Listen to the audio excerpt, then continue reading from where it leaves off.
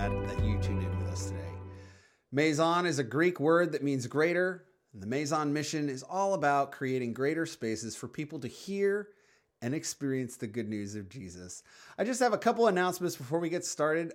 Next week, we are back for Maison Live. We're continuing our series, Virtue Signals. And so I hope you can join us for that. We're going to be here at First Christian Church, 5 p.m. Sunday night. Also, just want to tell you, this week, me and Drake Cromer-Moore and my son Jack, we were able to go down to Fort Myers and to deliver some supplies to some of the people there that need help because of Hurricane Ian. And we probably delivered close to $3,500 worth of donated supplies, which is awesome. And I am so proud of this community for rallying together between us and Shift Church and FCC. You guys just really showed up and it was awesome. We worked with 2 churches down in that area, Fort Myers Christian Church and Unity Christian Church in the Fort Myers area. And we also helped a food bank there that they're associated with. And so it was awesome, but it was also heartbreaking as well. The impacts from that storm are devastating. There are people in that area that definitely are still struggling and still need help. There's still power out. There's still neighborhoods that are underwater. And so it's going to take years to rebuild some of the infrastructure and some of the housing. And we met one couple there that they had lived in the area for 27 years and their house was just completely gone. And they were coming to get food and water from the food bank. And so please continue to pray for the people in Fort Myers and in that area and for those who've been affected by Hurricane Ian. So if you've been alive, you know that there's a lot of moving parts for us to put our services together. We need some help in our kids ministry. We also need some help with some hospitality, people who can greet people at the door and help check kids in at our sign-in table. And so if you are interested in helping to volunteer at Maison, please let us know. It's just an incredible way for us to create greater space in our city for people who are coming out to check us out for the first time, or those who have families that want their kids to just learn about the love of Jesus. So send us an email at info@maisonmission.com, or you can just let us know on the Connect card. So at the next live this weekend, we are having a potluck dinner afterwards. It's been just so awesome to get together after live and get together and share a meal. And so this week we're doing a potluck, bring a dish to share. There's a sign up link in the description of this program. It's a Sign Up Genius. And so you can actually go on there and you can see what other people are bringing. So that way you don't make all the same things. So that way like 20 people don't show up bringing macaroni. And so sign up. Join us after live this weekend for potluck dinner. We can't wait to see you there. This series has been really great, and I am so excited to introduce our speaker this week. Miranda West is going to be sharing with us.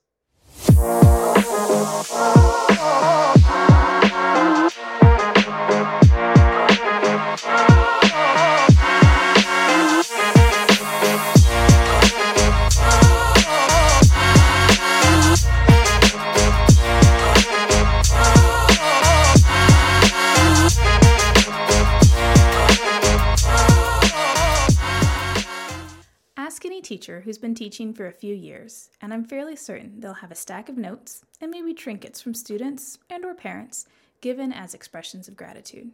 Maybe they were given to them during Teacher Appreciation Week, or maybe at the end of the year. I have one such note. It usually sits on my bookcase. The particular student who wrote this note is a child of a friend. I worked with them over the summer.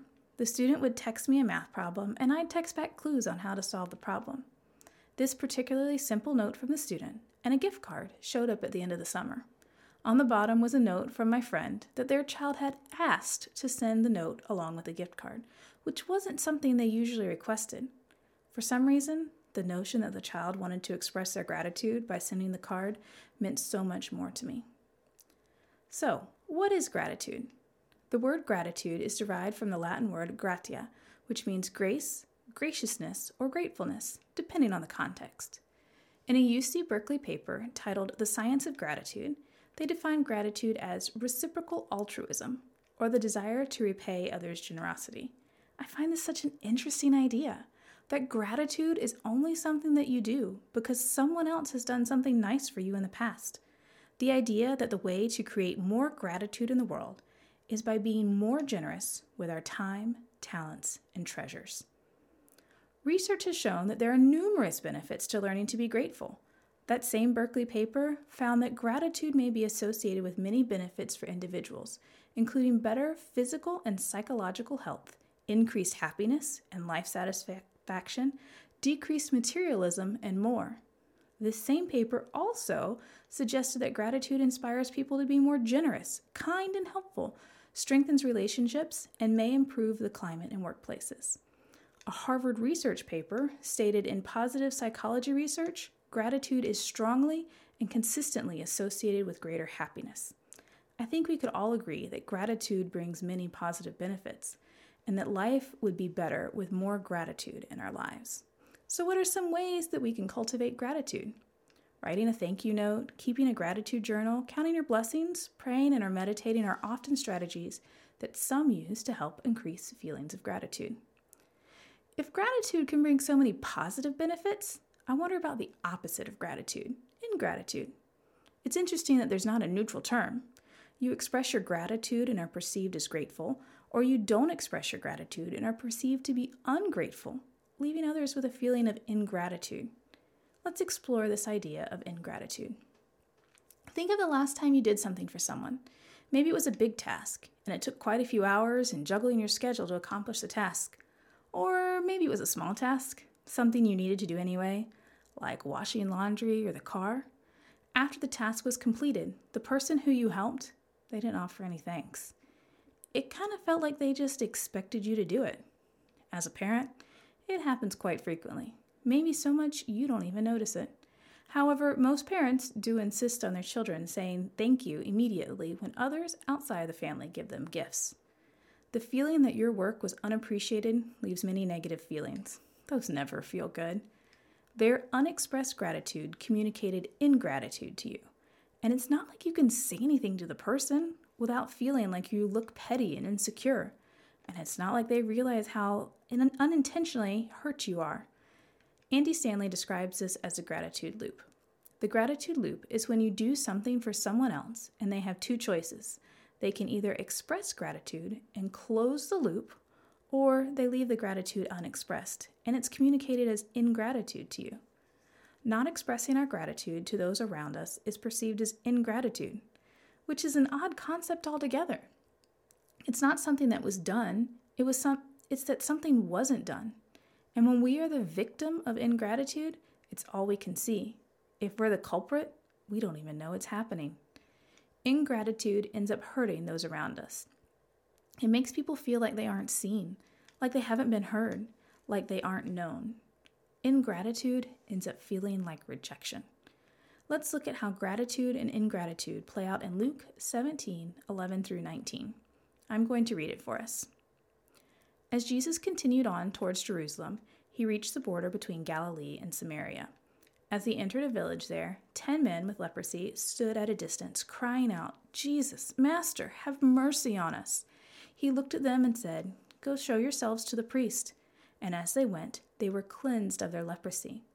One of them, when he saw that he was healed, came back to Jesus, shouting, "Praise God!" He fell to the ground at Jesus' feet, thanking him for what he had done. This man was a Samaritan. Jesus asked, "Didn't I heal 10 men? Where are the other 9? Has no one returned to give glory to God except this foreigner?" And Jesus said to the man, "Stand up and go. Your faith has healed you."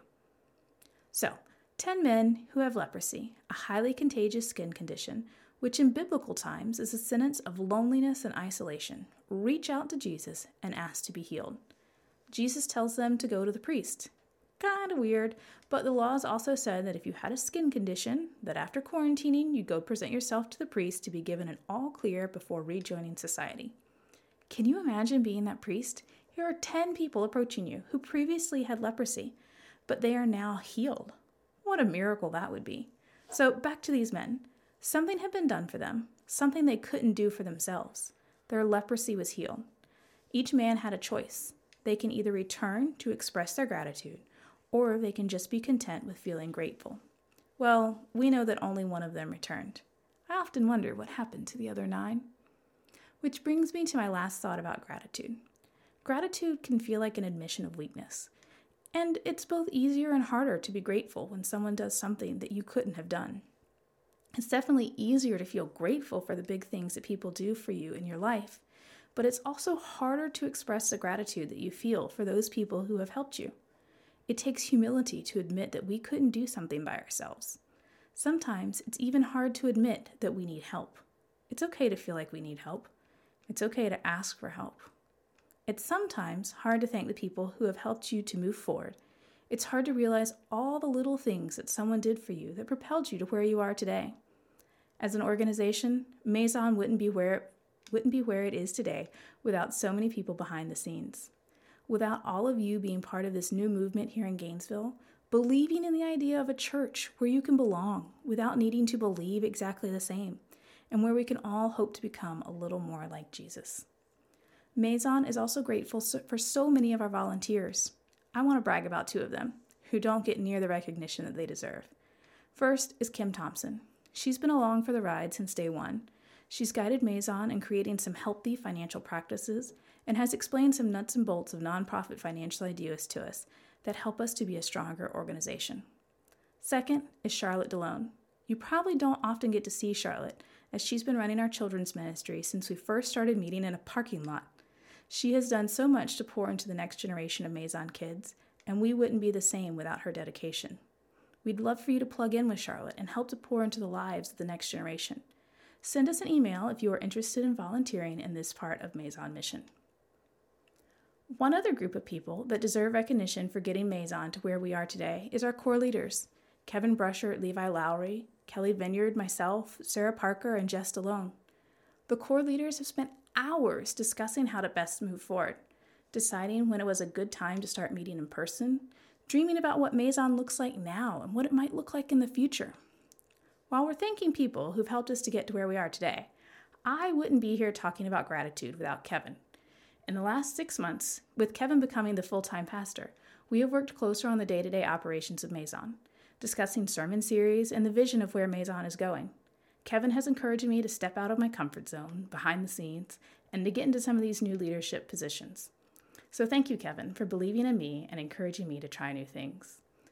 Without this starting to sound like a Hollywood Awards acceptance speech, there are many other people who have helped Maison get to where we are today. And I am so looking forward to how you will help shape us in the future. Our hearts gravitate towards recognition and gratitude, just like how this little note of thanks has sat on my shelf since 2017, reminding me of the impact I have made in another's life. The expression of recognition and gratitude makes it much easier to open up and share. The acknowledgement of the hard things you've done close the gratitude loop and bring many positive benefits. I think by looking at the other side of gratitude, we're given a bigger picture of what gratitude can look like, a bigger picture of how our gratitude, both expressed and unexpressed, can change the lives of those around us. Let us pray. Lord, we are so grateful for all the ways you have provided for Maison.